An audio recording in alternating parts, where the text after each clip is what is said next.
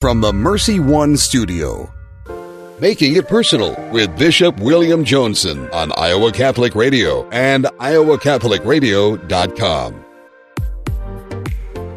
Welcome to Making It Personal with Bishop Joensen. I'm Kelly Mescher-Collins with the Diocese of Des Moines. On today's show, we're visiting with Sister Miriam James Heidland, a sister of the Society of Our Lady of the Most Holy Trinity, a missionary community serving global areas of deepest apostolic need. In our next segment, we'll visit with her, but before we get to that, let's find out what's on Bishop's mind. I'm looking forward to talking with Sister. She's on fire wherever she goes. She is. Something, that Spirit is alive in her. And thinking of fire, this past Monday's feast of St. Matthew and the great apostle and evangelist in that way. And many of us are looking forward to the final edition, the final chapter. When I was in Rome for the Ad Limina visit, I happened to just cross paths with Father Simeon, or otherwise known as Erasmo Leva Mayorkakis. We just were there at the North American College, and he was waiting on somebody, and we recognized each other from his visit to the Trappistine Sisters in Northeast Iowa. But that very much beloved commentary on Matthew's Gospel, Fire of Mercy, Heart of the World, and we've been waiting for that fourth volume where he concludes Matthew's Gospel, and he confided in me and saying, he'd kind of hit the wall writing and kind of saying, why am I doing this, and is this really meaningful to anyone? And I think it was just a grace there for me to be one of many who said, we've been waiting, kind of for the delivery of this baby, if you will, of the last version, and so he did share that he has finished it and is looking forward to it. He's someone we'd love to bring to Des Moines to maybe be part of Christ Our Life in the next edition 2 years from now, when, God willing, we're well beyond the pandemic and we can be free to associate without some of the concerns and measures that we adopt in that way. Padre Pio's memorial this past Wednesday, too. We know folks in Southwest Iowa and Omaha had the opportunity to venerate the relics of the Padre Pio, the great saint, the mystic and stigmatist in that way. He was at Corpus Christi Parish a week ago, the kind of beginning that octave celebration, so we're grateful for that. Here at Iowa Catholic Radio, we're a little bit sad to bid farewell to Executive Director Tony Calumet. He and his wife Carla will be heading to Alaska as he's taking a position as general manager at KNOM in Nome, Alaska. I've never been there. I know it's a beautiful place that many people want to go, but very different than Iowa. So we're a little concerned that Tony might lose some of his tan up in the Great White North here. I don't know. So that part of that aura, that yeah. Please, no tanning salon. But his own spirit and his gift of kind of bringing us, into a voice, giving witness in this region, and his own faith in that. And so he steps out in faith to take this new position, and I think it's an exciting opportunity for him.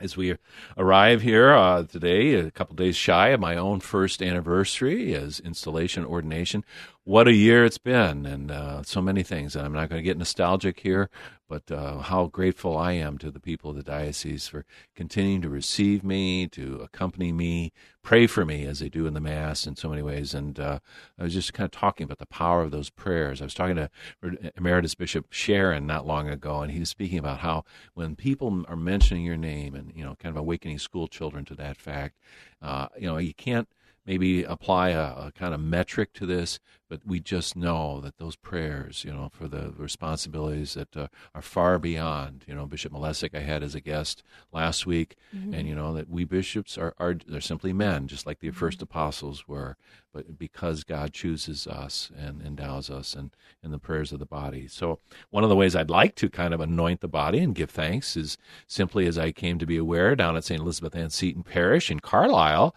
there's St. Vincent de Paul conference down there, and my anniversary is the Feast of St. Vincent de Paul. I have an annual Friends of the Poor run and walk, Friends of the Poor, and I run, walk. Why not biking? So I've decided that I'm going to ride a couple 50-milers, and if people want to sponsor me at 10 cents, 25 cents or so, you can do the math on what that would be.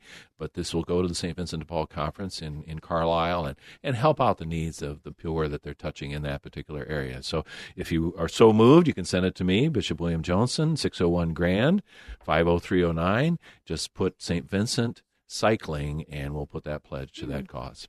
It's a great idea. We're going to take a quick break, and when we return, we'll welcome Sister Miriam. Listen to Making It Personal with Bishop Joensen on Iowa Catholic Radio and Spirit Catholic Radio Network. Thank you, Blessman International, for their support of Iowa Catholic Radio. Everyone lives their life 24 hours a day, 7 days a week, 365 days a year. How we use that time directly affects if our life will leave a significant impact or not. Each year, Blessman International leads Central Iowans on a 12-day, all-inclusive experience sharing the heart of Christ with children in South Africa. Teams are forming to do something significant in an African child's life. Learn more at blessmaninternational.org. That's blessmaninternational.org. Is it time for a new roof? Then it could be time for you to get to know Bell Construction. Bell Construction is a roofing company entering its 30th year of business. They specialize in residential re-roofs, light commercial jobs, and have the experience to meet all of your roofing needs with personal service. With Bell Construction, the owner will come to your home or place of business in person to inspect and ensure the quality of work that you deserve. They pride themselves in working with you on a personal basis and making sure you are satisfied. Bell Construction, 515-963-4494.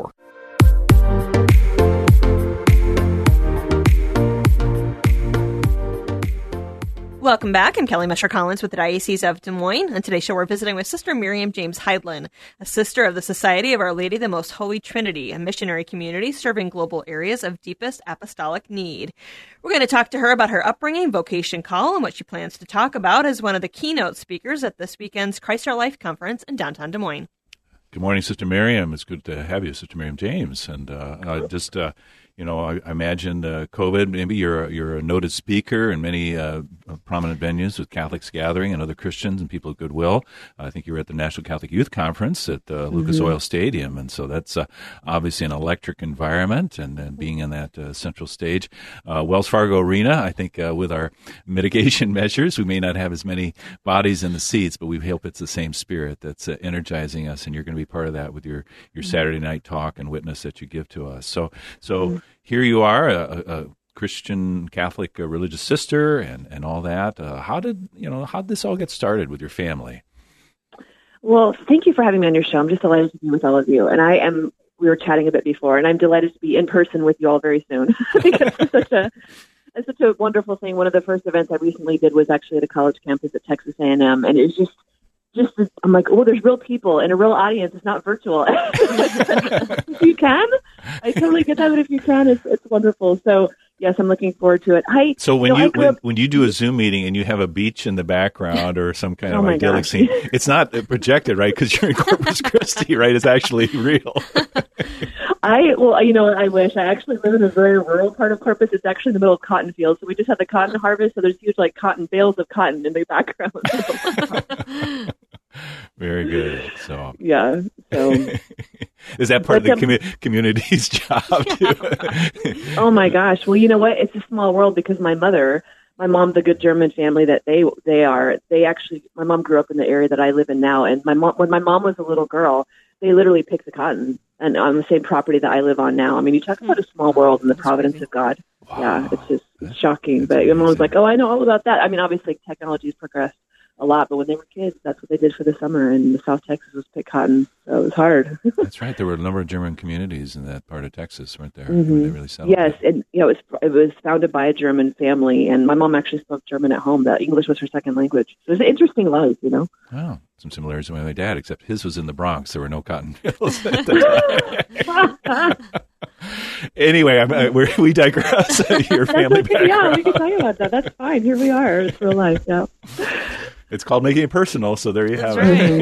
Mm-hmm. So your mother, Cotton, but then met your dad, and then started unfolding there. So. Mm-hmm. Yes, and so my dad is also from South Texas, and he's a city boy, not literally a cotton picker.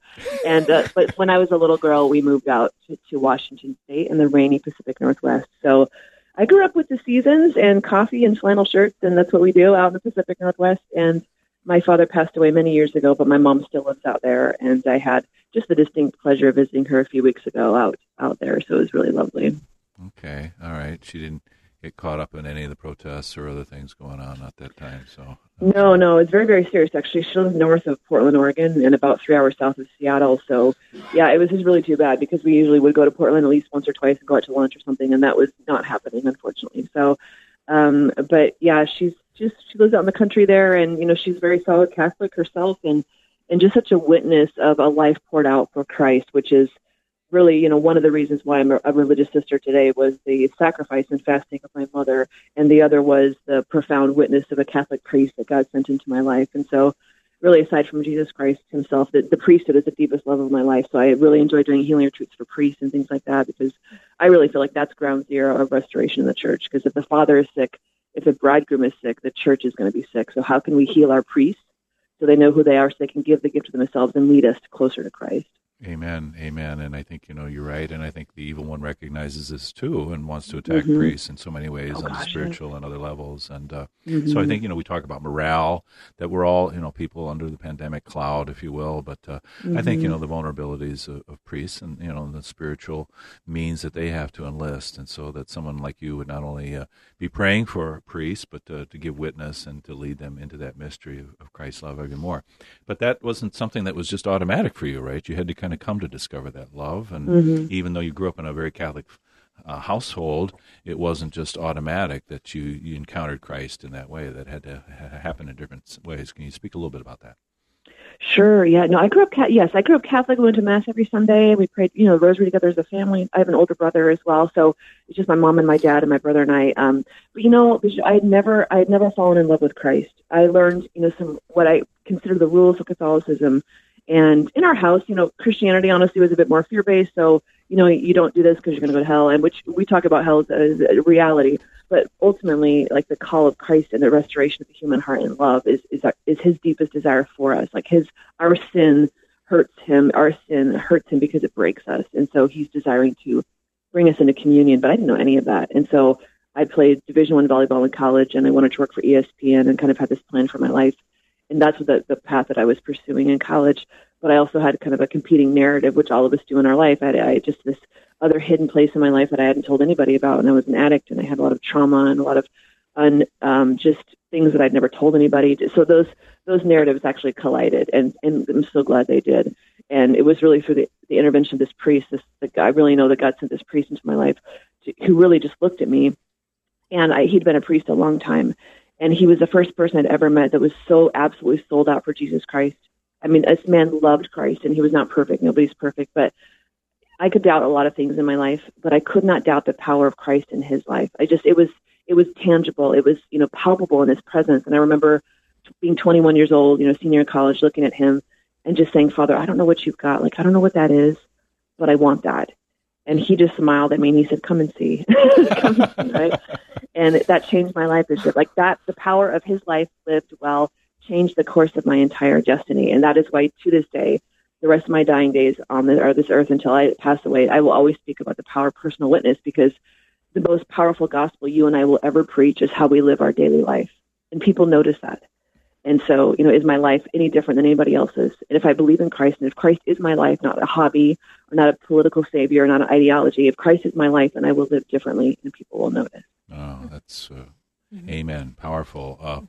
You move so quickly through so much right there. You don't mind if I maybe go back and open up one or two things, and that were there. So athletics and, obviously a D1 university and volleyball and all that.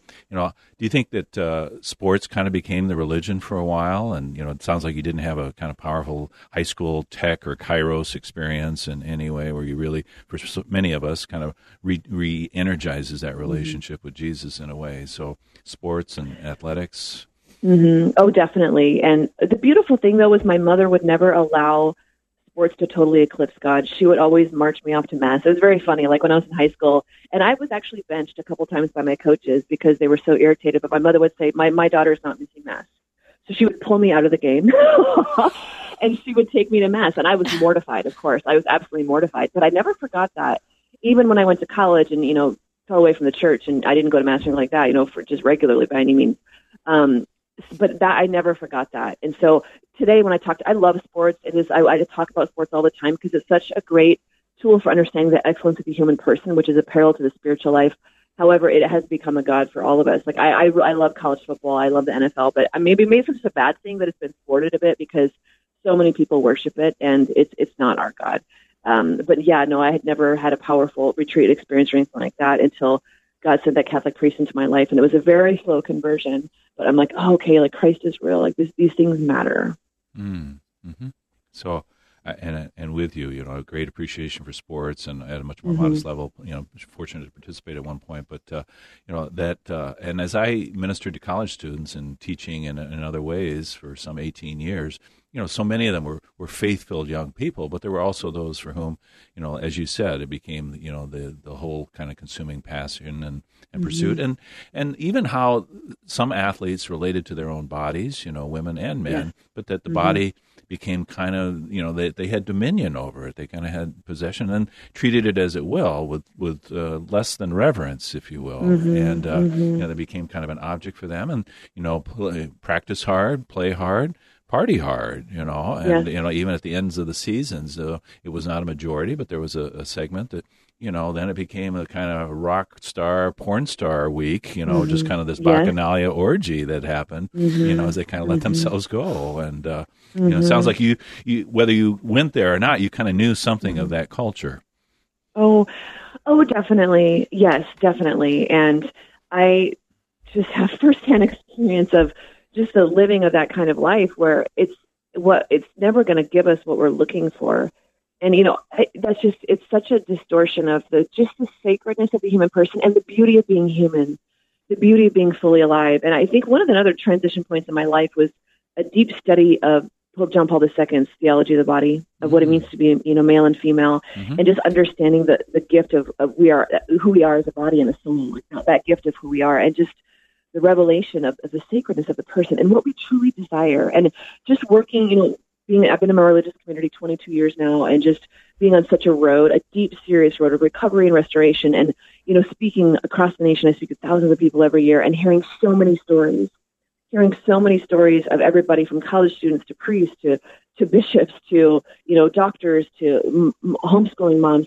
Every single person wants to know that they are loved unconditionally and that their sins can be forgiven and that their life matters. That's the ache of the heart for communion and restoration and intimacy and being seen and known and loved and giving our lives for something that matters.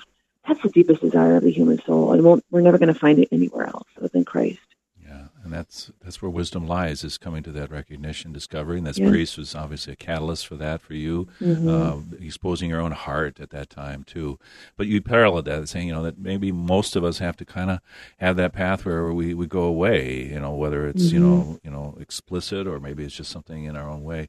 And maybe that moment where, like the prodigal son, we wake up and come to our senses, and have that moment where I don't want to live like this anymore. I don't want to be here anymore.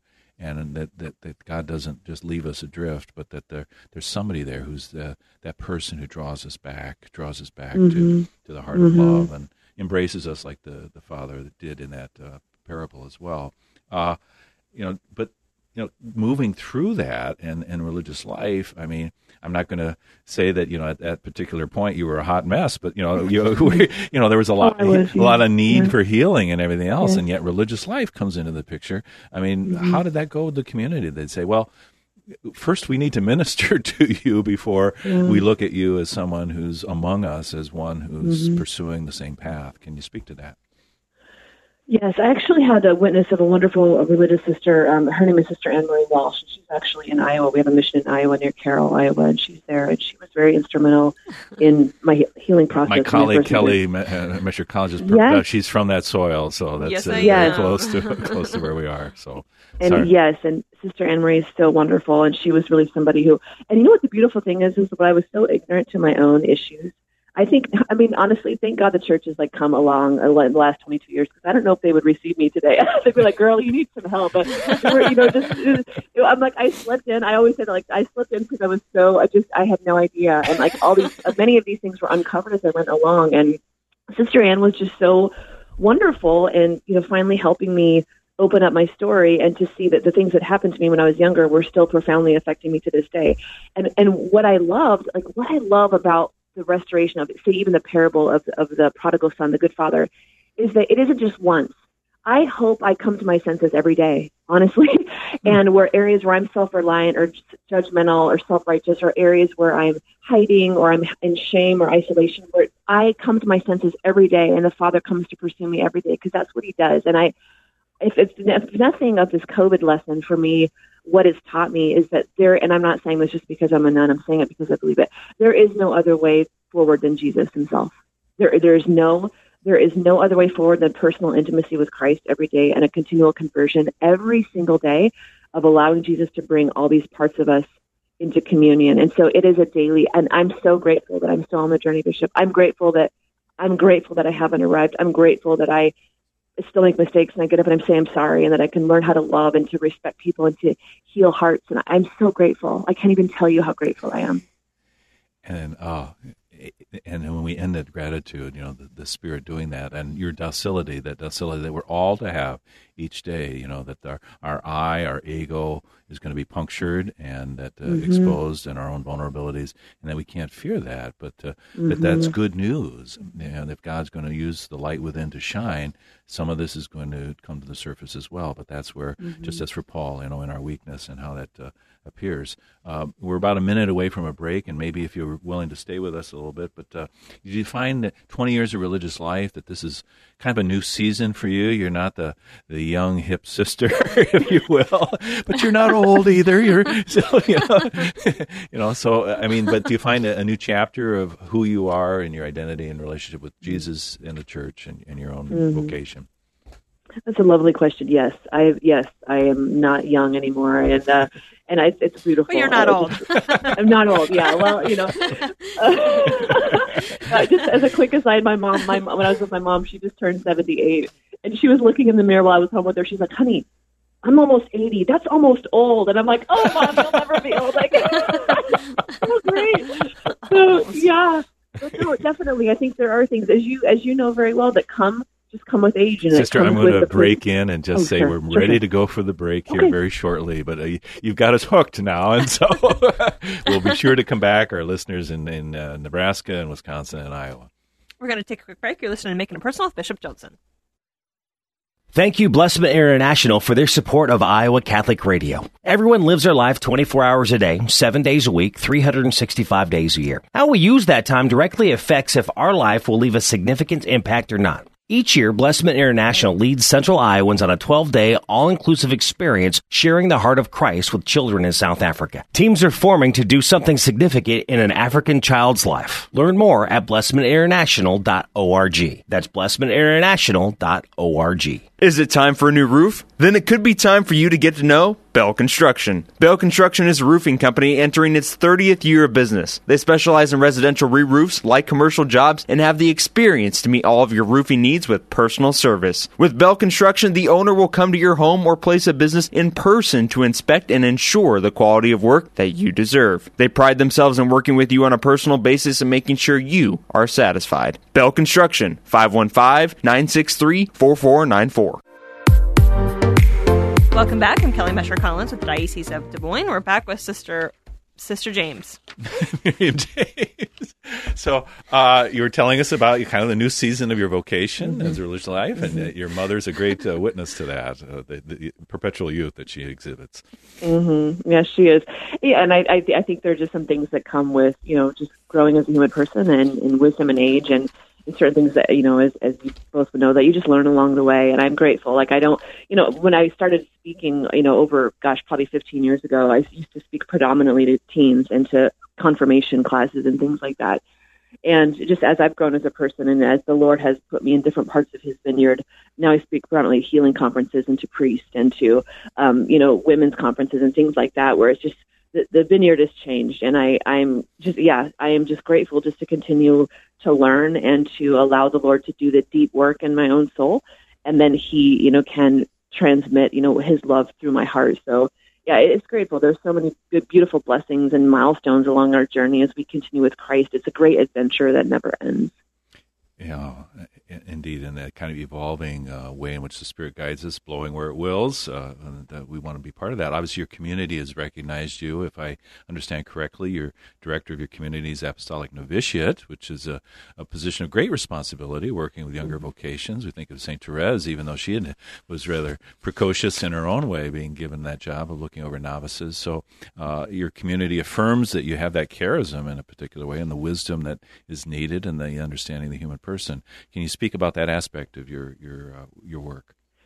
Sure. Actually, I'm not the director anymore. I was actually the director in my late 20s, and I was director for 8. I know, yes. So you were more like St. Therese, all right? I was. I'm like, I don't recommend that to anybody. So no, it was a great experience, and I was director of novices for 8 years, and then that was been quite some time ago. But yes, that is a tremendous responsibility of forming hearts, and now the sisters that I formed, they are now in charge, and it's so wonderful to see them loving so well and welcoming women into the world. Because as you know, men and women discerning the priesthood and religious life today, these are men and women who want to live the gospel totally.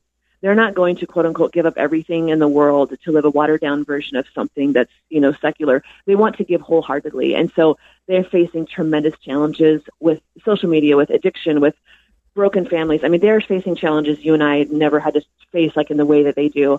And there's so many of them that are coming, and it is incredibly beautiful. I really believe it's John Paul II that it's a dawning of a new springtime in the church, and the church is alive in the young church of people coming to become priests and religious sisters.